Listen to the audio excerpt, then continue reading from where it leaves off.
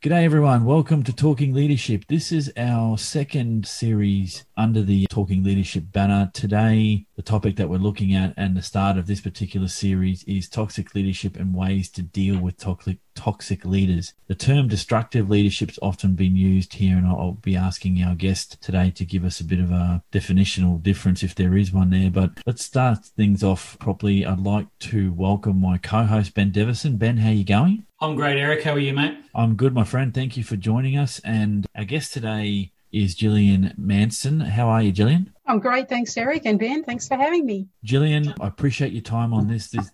The interest in this topic is fairly high. So before we get started, I just want to give a bit of a background to you for the listeners. So by way of introduction, Gillian holds extensive leadership experience in both the for-profit as well as values-based not-for-profit sectors and organisations. A common feature she's experienced across both those sectors is the preventable but negative impact of toxic leadership on the health, safety and productivity of staff. She's established a consultancy as a way of bringing clear focus on the impact of toxic leadership with the objective of providing much needed assistance to all impacted parties now, as well as encouraging leadership styles, approaches which change organisations for the better into the future. Her consultancy provides a framework to deal with all parts of the toxic leadership problem, from specialist coaching of abrasive leaders to try and change their behaviour for the better, to support those suffering through the impact of toxic behaviour, through to building feedback methods and leadership styles which limits destructive leadership. Her aim is to help organisations transform in this very critical area. She brings to that process 10 years of experience in leadership roles in the not-for-profit and industry association arenas, which has allowed her to both run as well as support and advise organisations, medium and small businesses in that context. This is coupled with 8 years of current and ongoing board experience, which capitalises on more than 13 years of experience in corporate franchising environments that supported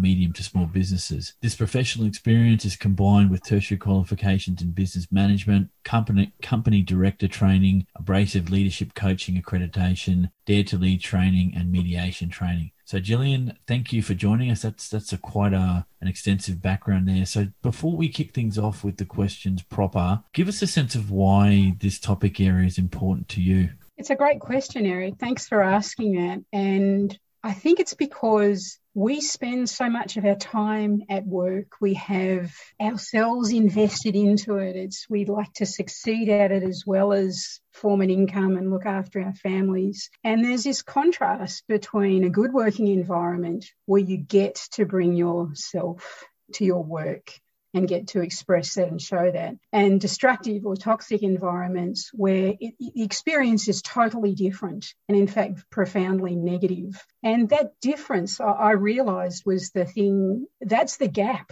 right? Whether you're in a for-profit or a non-for-profit, it's that environment which makes a huge difference to your experience and what you can bring to the table. So there's that personal aspect of it. I've certainly experienced both. And on that flip side, the dark side, being in a destructive environment, I never want to be in it again. And I would hope that I can help that. I would like a world where people don't have to go through this and that there are options. The other part of it is learning to lead. If we use our current research and be courageous, we don't have to use those old styles of leadership, many of which are prevalent today. So I'd like to encourage leaders wherever they are in an organisation to look at better ways to lead than the fear-based ones we've experienced, and it will make such a difference to people who are working out there every day, who just want a great workplace to work. Ben, I'll hand over to you for the first of our themes, mate. I'd just like to echo Eric's comments there, Gillian. Wonderful background. Couldn't think of a better person to open our series in toxic leadership. So what I wanted to start with is, from the expert, how do you define toxic leadership? It's a good question. There's a bunch of definitions out there. Some are very detailed. Some are a little bit lesser. But when you put them all together, there's two common themes. And the first theme really is it's a style of leadership that is destructive and it creates serious long-term harm, particularly to subordinates and generally speaking to the organisation more broadly. The second theme that comes into that definition is what is called in the research a toxic triangle. The destructive leadership can only survive in an environment which enables it. And so in organisations, there's one side of the toxic triangle is what they call a conducive environment. It's a leadership style above a toxic person, which says this is okay and allows it to occur. The second part of that triangle that links everything up is what is called the susceptible followers. And that's made up of people who sometimes are the colluders. They're the people who you could see as favourites, who collude with that environment to get favouritism and try to gain advantage. Or there's the conformers. And the conformers are those who are ducking for cover and trying to find a safe place to work every day and come and make a living. So those three things combine. You've got the destructive behaviour and the environment which allows it to flourish. When I've worked through this all, Ben, underneath all of this is a very basic survival instinct around fear. We all have it. We're all wired for it. And that's the thing that underpins all parts of this. So for the toxic leader, sometimes known as the abrasive leader, whether they realise it or not, they're acting out of fear and things they've learnt. For the people who are subjected to it, they're in fear because of the behaviour that they are being subjected to, which they don't want. For the boss of the toxic leader, they're fearful because they want that technical skill, don't quite know how to deal with the interpersonal stuff, but they want their organisation to flourish. So it's not a great environment. And the term psychological safety is one which describes it. There's not a lot of psychological safety for anyone in that environment. When I think about it this way, Ben, a toxic leader is putting a handbrake on the organisation and its ability to perform and the ability of staff to perform. So, Gillian, it's a great analogy using the handbrake because I absolutely agree with you and have seen it in action. I just want to make sure our listeners gather that point you made about the triangle again. Can you just run me through the 3 points again? Sure. So the first part of the triangle is the destructive leader and their behaviour, which is behaviour which is destructive typically to subordinates and leads to poor outcomes to those subordinates and to the organisation more broadly. So that's important. That's the first part of the triangle. The second part of the triangle is the conducive environment is the term that is used. Toxic leaders don't exist in a vacuum. They come from and are allowed to thrive in some way. And so where oversight of leaders is not great, where there's a lack of real checks and balances on leaders, where there's a lack of much information from subordinates about how they're actually feeling and a lack of methods to get feedback, that creates a conducive environment where the toxic behaviour is allowed to thrive. The third part of the triangle is what is called susceptible followers. And I found this was really important, understanding this from having been in toxic environments myself. So susceptible followers, it's behaviour as a result of the destructive leader. It's people trying to survive. They generally fall into two camps. There's the colluders. They mimic, they might support the behaviour. They often do that to try to gain power and favour for themselves. They often try to become favourites. Then there's the conformers. And that's the people, they might see that there's a problem, but out of their own personal fear, they're just sitting here ducking under cover, conforming and submitting even though they don't like it. So those three things form that triangle and they can't exist without each other. But when you understand that triangle, you can understand how challenging the environment is to work in. Because it's not just that your boss is say it's your boss who's the destructive leader, you're seeing that behaviour, it's being allowed, right? And you're pretty annoyed that it's being allowed, but then all around you is behaviour and a series of defensive behaviours from your colleagues who are all behaving defensively as a result of this. So the environment as a whole that you are in feels very unsafe. So it's not just that you feel unsafe,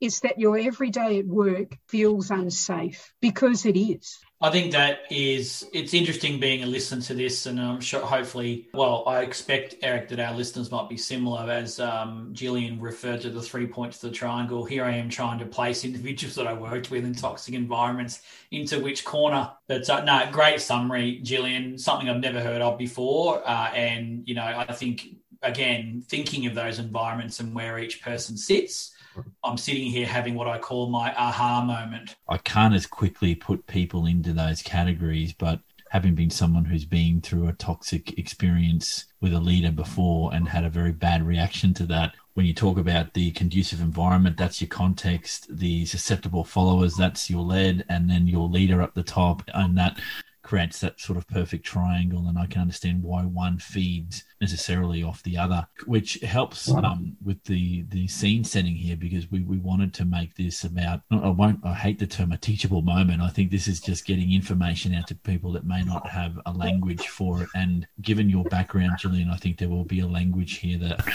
people need to get acquainted with, because again, this is a reality of most workplaces. And for those that tell you it's not, I think they're lying through their teeth, or they're naive to it, or some combination of those things. The next couple of themes, and we were talking about this off air, are combined. So Ben, I might take this one if that's cool with you. Absolutely. All right. So the next topic area is the psychological and physical impacts of toxic leadership on employees. Gillian? When you asked me about this, Eric and Ben, I realised as I started thinking it out, the two things combined, psychological and physical, all come together in this sort of environment. And in an environment which gets really toxic, and particularly if you are the person being targeted, this can feel overwhelming, right? The effects of toxic behaviour creates you feel both psychologically and physically unsafe. The impacts can range from minimal to substantial to catastrophic. Suicide is an outcome for some people as a result of toxic environments because they don't feel they can escape. And when I explained that triangle to you, I can see how people can get to that particular place. So I don't say any of this lightly. I've had to think about it. I've dealt with suicide before, but I understand how this gets people to that place and all points along that spectrum. So one of the reasons I want to work more in this area is I would love to see these effects to be reduced for people so they can bring their whole self to work. For individuals who are being specifically targeted for the behaviour, and a toxic leader will often have specific targets. For specifically targeted people, it can be devastating. It can be traumatic. It can require a lengthy time to recover it. It's not a 3-day recovery period. It's a lengthy period of time, both physically and mentally, because it has an all-encompassing impact on your life. It's not just your work life. It's then your home life, which is sharing in the experience of the toxic environment. Some things to look out for in yourself if this is how you're feeling. Most definitely a reduction in self-esteem and confidence in your ability. You start questioning yourself. A reduction in your motivation to go to work, which is pretty understandable when you think of what you're going through, but it also might lead to you dropping your productivity a little bit, which as a matter of pride isn't a great place to be. I describe it as like a swirl of emotions that go through your body at any one time at work, and you'll roil through these emotions, and that's from feeling threatened, to betrayed and mistreated. So that's your everyday whilst you're at work, you're trying to find your way in your navigation whilst feeling like that.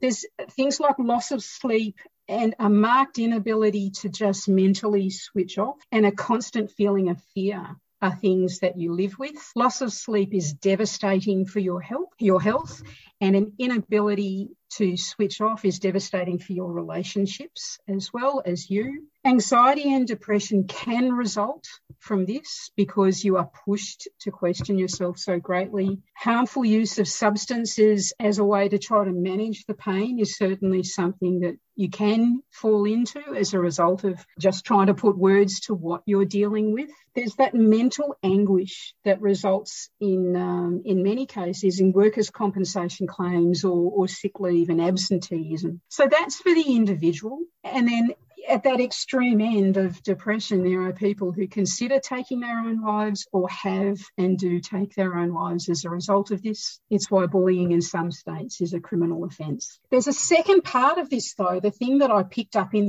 the discussion around the toxic triangle, and that is the general environment in which people are working with a toxic leader, because the impact is on them as well. And their culture is often profoundly negative. And it's a little bit like being back in year 9 at high school on a bad day, right? It's just so it makes for quite an uncomfortable and often destructive workplace. There's some things that would characterise the environments that you're in. One is very negative gossip about others in your team. And it often includes false stories and spreading of false stories about others in your team. Highly damaging and very defensive behaviours between individuals and groups are common because people are acting out of fear. There's very few conversations that are trusted. Like you go into conversations where you think, I don't know what to trust and what I can or can't say here. And there's this general environment which feels unsafe and unsettled. So in combination, that's why I find that toxic leadership is a handbrake on performance, because these are the effects that are coming out for individuals. You also need to remember, out of all of this, the person who's impacted, whether specifically targeted or in the environment, they go home to their family, to their friends, all of whom who can see the pain that they are going through as well, and their relationships are impacted by that person who's being impacted both physically and mentally. I'm just reflecting on some of what you said. I'm interested personally in the physical impacts. I only draw on my experience, and I won't name the organisation or where this happened, but I actually got to the point where I went to see a GP, and he said my blood pressure was up, and quite significantly up. He said, "Is there something happening at work?" And I said, every time I leave that building, it feels like a weight goes off my shoulders every time I leave that elevator and actually leave physically the grounds. And he said, you might want to look at a different job. Now, he didn't go into more than that or provide any other assistance, and nor did I seek it, more to my detriment. But yeah, I felt physically better leaving that job every day and feeling that pressure every time I walked into that building. So it was definitely a physical effect, not so much psychological. It never from memory got to the point where I doubted myself or my skills. But I think I was in a heightened position of, if people questioned what I did, I was quite reactive and snappy at being asked about my performance, thinking, hey, you can't question me type deal. So it kind of answers that question, because I've never had a forum to ask that specifically, does the physical impact psychological and vice versa? And you've made that quite clear. Ben, have you got any questions there, mate? No, not specifically, other than, I think the impact it's very real. It's not only a mental impact, it is a physical impact on one's life. Having been in toxic environments myself, I always remembered driving into the city and being based in Brisbane, driving across from the south side, across that Riverside Expressway bridge, and I could just feel the anxiety building in my chest. And I was subjected to some pretty horrendous toxic leaders in this particular environment, and it had a physical effect on my life. And you mentioned before, Gillian, around sleep,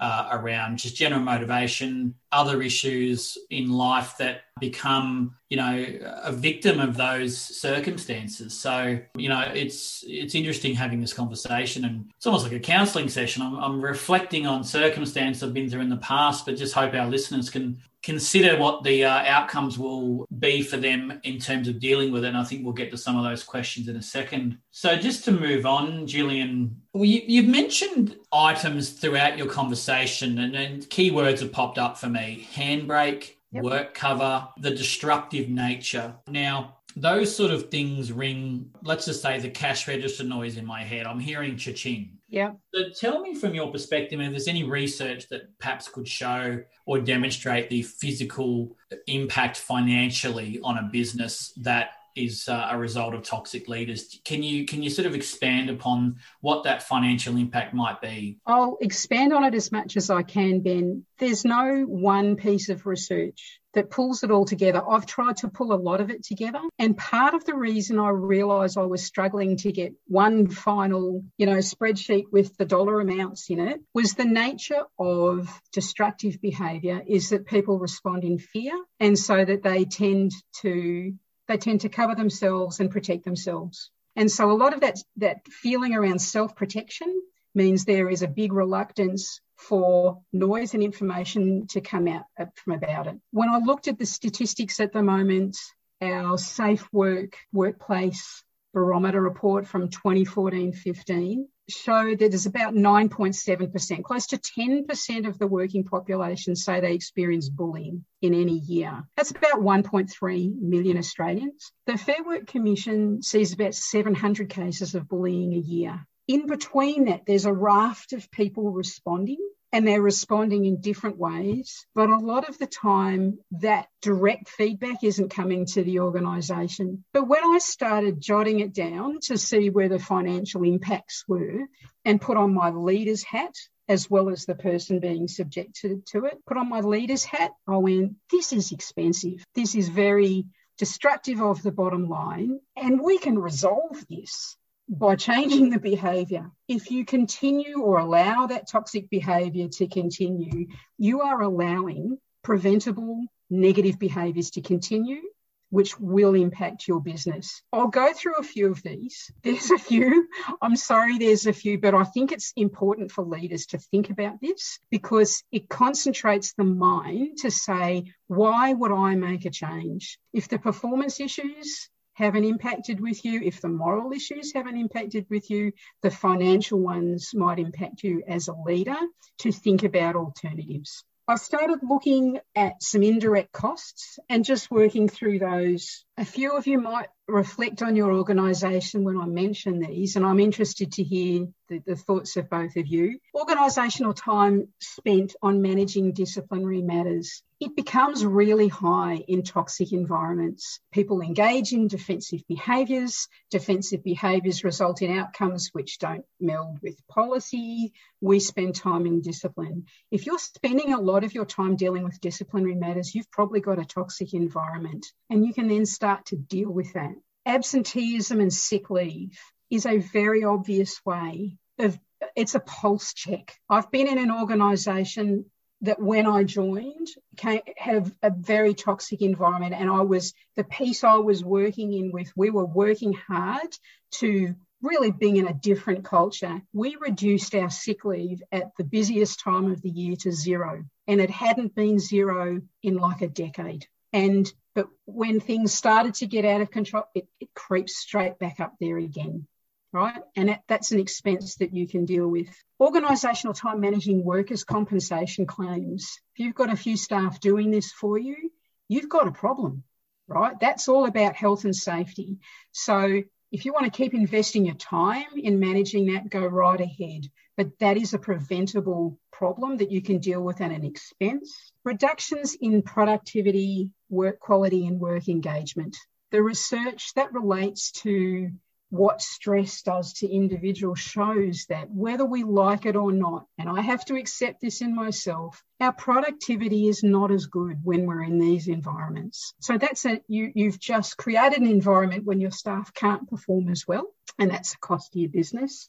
Reduction in staff wishing to progress to more senior leadership roles. This isn't a little thing. This is a big thing. This is the future of your organisation. I've watched this happen where people who have the capacity literally refuse to put their hands up and develop because they would rather duck. So how do you develop and maintain leaders if you create the wrong environment for them? There's the future of your business that you're not attending to. There's another big one, which is like the elephant in the room, and that's reputational damage to your business. I don't think you can calculate your reputational damage. In Australia, if you think about some of the things that are in the public eye at the moment, federal parliament and how the claims are made about staff being treated or not treated well, that is a major, major issue of impact that causes massive reputational damage to those employ them, as well as the people being impacted. In Victoria, Ambulance Victoria, it's an institution we're proud of. Their history of or allegations around toxic behaviour are long-standing. That's resulted in a very public hearing by the Victorian Equal Rights and Human VROC, doing an investigation into their culture. That is a highly public way of looking at poor culture and implications. The AFL for Australians, it's a national game, though I know in Queensland you probably refute that. But in Australia, their head office is in Melbourne. A book has just been published which relates to their culture and discusses openly a very destructive culture, particularly for women. These lists go on and on. You don't want your organisation to be on this list. And this all tiles into the Me Too movement. We have a generation who want to be able to express their thoughts. We have social media available to them. And we have this generation of people who are saying, I'm not okay with just accepting this anymore. So from an indirect cost perspective, this is massive in itself. I haven't even got to the direct costs of what this is. These are the indirect costs that you need to factor in, right? Some of which you can't control. If you get to the direct costs, that's an even harder picture. Turnover. If you need to replace a person, the figures are it costs somewhere between 30 to 150% of a person's annual salary to replace them. People are leaving because of your toxic environment. You've just added that cost to the bottom line. If you reduce your turnover by 5%, that's money straight back onto your bottom line that you haven't had to work in. Workers' compensation, it's not just managing the claims, your premiums will go up if you're not managing that environment. That's a direct cost to your bottom line. From those costs, we then haven't even factored in, if you end up in tribunals, Fair Work Commission, in court, equal opportunity commissions or human rights commissions on those complaints, these figures become huge. Unfair dismissal claims, you're looking at half a year's salary for a person who's making a claim successfully. Sure. If you get to a workplace investigation, if a staff member is angry enough that they want a workplace investigation, that's at least $12,000 straight away to recognise whether policies are being breached and whether discipline needs to occur. Adverse action claims are held in the Fair Work Commission and Federal Court. Adverse action claims have unlimited claim costs and expenses, unlimited, and it will come down to the Federal Court's answers as to what happens next. Employment contract litigation, there is no cap on those forms of litigation, depending on the person's salaries. If you're dealing with CEOs, that can be into millions of dollars in claims, all of which you'll have to pay. And then after all of those things, all of which are costs, you get to criminal charges against staff for their behaviour, as well as discrimination actions in tribunals. So I guess my message at the end of that's all a very long explanation of saying you're exposing your organisation to substantial preventable costs that impact your bottom line if you are not resolving the toxic environment that you are leading. All I can say, Gillian, is I'm astounded. I knew a lot of those, but you've really raised some interesting comments. And it's interesting, as businesses, we all look at risk profiles and we tend to look at professional and indemnity and other things around, let's say, the client or the customer risk, Australian consumer law, contract law, whatever. But really, many of our risks are actually all the way around us. Yes. The people we operate with, the people we lead, the people we should be serving as leaders, in my view. So great summary. Really appreciate that level of detail. Yeah, it really focused my mind, Ben, when I thought about it. You know, I sit on a board, I watch people sit on other boards, I've led organisations as well as be part of organisations. We always look at ways to be more efficient, to improve our bottom line, to enhance what we're doing with. And then I looked at these things and I went, these things are preventable. It actually doesn't cost you a lot to deal with them. Wouldn't we want to manage those far more effectively? That was what was jumping out at me, was this is something that we have and can take control of. Thanks for joining us on this podcast. This is the end of a 2-part discussion with Gillian Manson. Thanks again to Ben Devison, my co-host. The second part to the podcast will be released next week. As always, thank you for joining me, and we'll catch you all on the next podcast.